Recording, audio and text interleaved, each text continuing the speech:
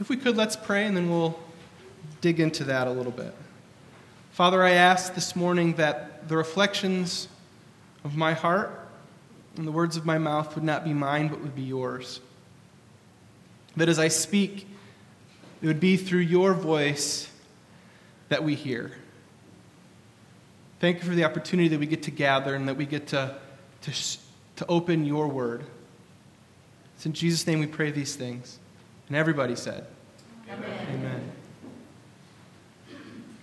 So in first century Israel, the time of Jesus, there were somewhere around 50 men who claimed to be Messiah.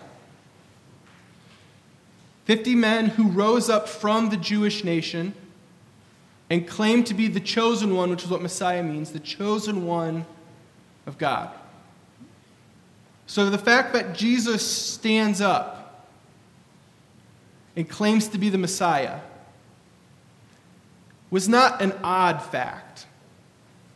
See, at this time, the Roman Empire, who ruled the world from Britain to India and everything in between, one of the most powerful empires in the history of the world, ruled Israel at this time. And historians and archaeologists tell us from their findings that the people were taxed somewhere between 50 to 90% of what they made every year. And so there were people in Israel who remembered that they were the chosen one people of God, and that God had freed them from captivity, had freed them from the cruel oppression of the Egyptian Empire. And so in the first century, there were 50 men who stood up and claimed to be the chosen one of God who would free his people again, just like he had in Egypt.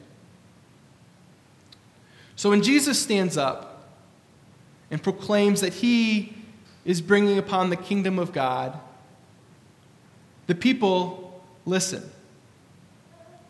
Because this is what was going on around them all the time. It's just Jesus' proclamation of the kingdom was just a little bit different than the proclamation of the other 50 would-be messiahs. And he comes to this parable. And in the series of parables we read this morning, we see that Jesus is telling story after story, image after image of just what the kingdom he was bringing would look like. So this morning I'd like to take just a few moments and reflect on the first image, the image of a mustard seed. Perhaps it's a familiar passage for us, yet I think maybe it goes a little bit deeper than maybe we've reflected on before. Mustard was an illegal seed in Israel. At this time, mustard, which was an invasive plant, if you planted it in your garden, quite soon you'd realize that all of the stuff that you wanted to grow in your garden was overtaken by the mustard seed. And the Jews at this time, who kept a nice clean garden, who kept a nice orderly, tidy garden, made it illegal for the people to plant this crazy, out-of-control seed.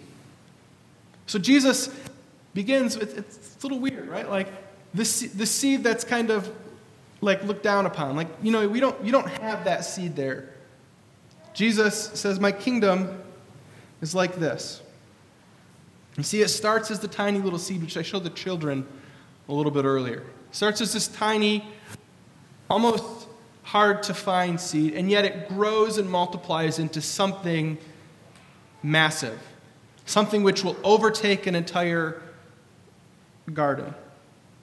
One commentator which I read about described it as kudzu, this invasive seed which has the power even to break apart cement. Like, could you imagine, right? Like this is what the kingdom of heaven looks like. Just the shock and the horror that these people would have had to hear that the kingdom is this frowned upon, invasive plant. But when you think about it, isn't that the way that the kingdom of God works like? It starts with small acts of love. It starts with small acts of following the example of Jesus. And quite quickly, it explodes. Whole communities change. This is the way that the early church worked, right? We read in the story of Acts that they lived together in community. Right? They sold the extra that they didn't need, and they shared it with the poor. Some of the first secular writings we have about the church are Roman governors writing letters back and forth to each other, complaining about the fact that the Christians are among them because they were so different and foreign, and they didn't do things like everybody else did.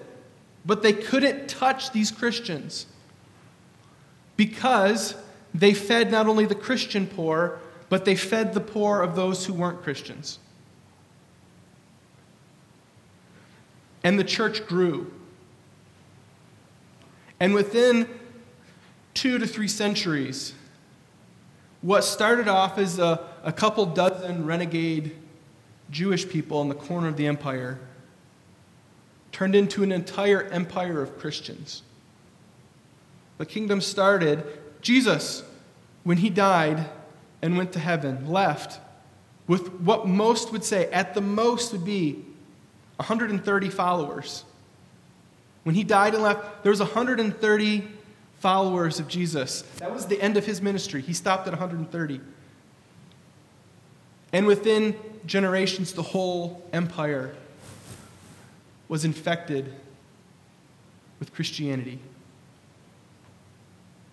Within a couple of generations, the mustard seed that Jesus had planted had spread throughout the whole known world. It's kind of like the Acts. I have a friend, and her mustard seed is she works with students who speak English as a second language in the public school that she goes to. And I was reading about, or that she works at. She was the ESL coordinator. And I was reading this last couple weeks that she's trying to help a little Hispanic girl who graduated from high school, whose family is so poor they can't afford the extras to get to college. She's got scholarships to pay for her school, but stuff like Kleenex or bed sheets or book money, she couldn't afford that. And so my friend, on Facebook, just through some Facebook posts, was looking to get her resources and stuff so she could go to school. That's a mustard seed. I have another friend who a few years ago decided that there are people that have extra furniture, right? They would get a new couch, they get a new fridge. And so now he started a nonprofit. He started a ministry where he and a group of his friends collect all the extra furniture and give it to people who need. People whose houses have burned down and they've lost everything. Or people who are running away from domestic abuse. Or refugees to our country. And so my friend collects furniture to give to those who are in need. It's a mustard seed. This last week, a couple weeks ago, we were in Philadelphia, and we were working at the house of this 95-year-old lady who'd been living in her house since the 40s. And the thing about 95-year-old ladies is they're not really good at like home repair or like re-roofing their house. It's just something that she was not good at. And this lady, while we were working on her house, there was a bench that was bent. And it looked really dangerous, but yet she sat on it every day. And so one of my friends rebuilt that bench for that lady. It's a mustard seed. I know of a church, a friend of mine's a pastor of a church, who out of their operating budget for their church run a food pantry and feed thousands of people every month out of their church. It's a mustard seed. These mustard seed acts start small, and yet they change the communities they're in. One of my favorite quotes is the quote that never doubt that a small group of committed people can change the world. Because In fact, it's the only thing that ever has. It's a small group of people committed to small acts of love that comprise the church. Every day we live lives of just small acts of love and compassion. That's what the kingdom of God looks like. It's us planting mustard seeds and watching them grow. I love that. That is our call as a church. This is what we're called to do. Yet I think that this parable goes a little bit deeper. That the parable of the mustard seed, Jesus, I think, is talking about the fact that his kingdom will be a group of people that do small little acts. And it's the small act of love to our neighbor, and then it grows. That's the kingdom. But I think he's also speaking of something deeper. Because he says that the mustard seed grows into a giant tree. It grows into the greatest of the trees. Or it grows into a tree, the largest of the garden plants. And I think he's being quite generous when he's calling it a tree.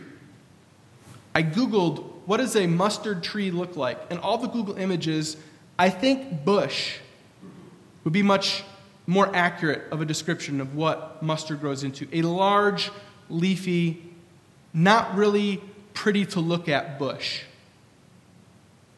So Jesus says that the mustard seed grows into a bush, and the birds of the air come and nest in it.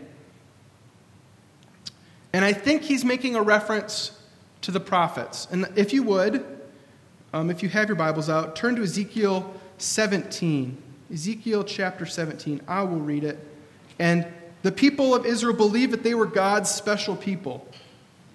That they were the ones that God would call, that God had called to bring redemption to the world. And that the world would be saved through them. And Ezekiel 17 has an image of this. Ezekiel 17, verse 22 and 23.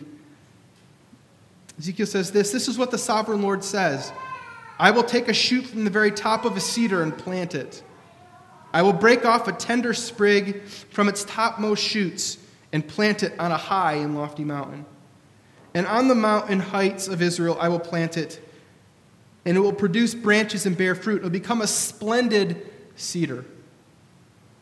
And birds of every kind will nest in it, and they will find shelter in the shade of its branches.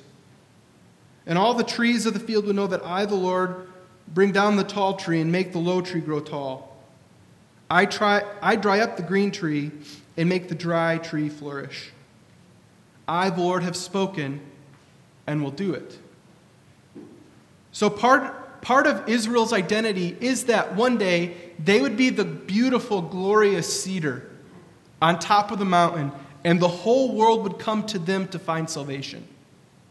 And the birds of the air would fly up onto this mountain and would find rest in its branches. So their identity was, we are the tree that the whole world will come to and find salvation.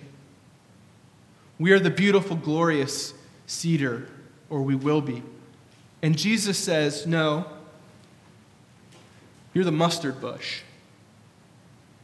The kingdom of heaven is not the glorious cedar tree. It's like the mustard bush. And the word that he uses for birds, as you look it up in the Greek,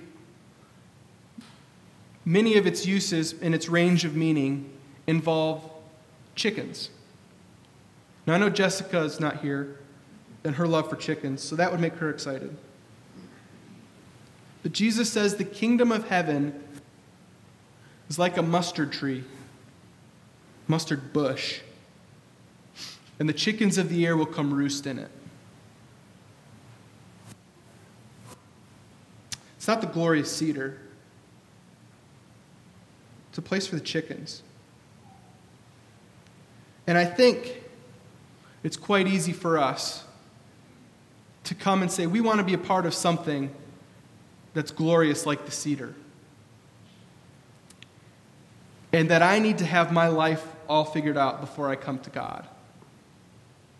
Right? And we talked about this a few weeks ago. We like to front. We like to put out an image that we have it all together. And yet Jesus says the kingdom of heaven is a place for everybody, even the chickens, even the turkeys. It's a place for all of us. St. Mark's Lutheran Church isn't a place where everyone needs to have their lives all put together. But we're a place for people who have a little bit of weedy gardens, where the mustard seed's taken over a little bit. We talked last week about weeds in our lives, about how sometimes it's better to focus on the fact that we have the good seed, not the weeds. It's better to focus on the fact that God is working, doing good things in our lives. But that also means that we have weeds. It means there's places in our lives where we still need work. We still need the gardener to come with his hoe. We still need someone to come with a bag to collect and to clean us up a little bit. Jesus seems to say that a church is a place not for those that have it all together under the glorious cedars, but the church is a place where we all come to find the love of God. Those who have it all put together, and the rest of us who don't. So this morning, as we reflect a little bit on the mustard seed, I ask that you would be the sower of mustard seeds in your life. That we would be a people who allow everybody to come roost in our branches, even the chickens. Let's pray. Father, this morning I thank you for this parable. Thank you for the call that you've placed in our lives to be people that are constantly spreading your love in little ways. And God, as we love our neighbor and as we love you, and as we do this in our everyday lives, Father, we don't have anything to do with the seed's growth.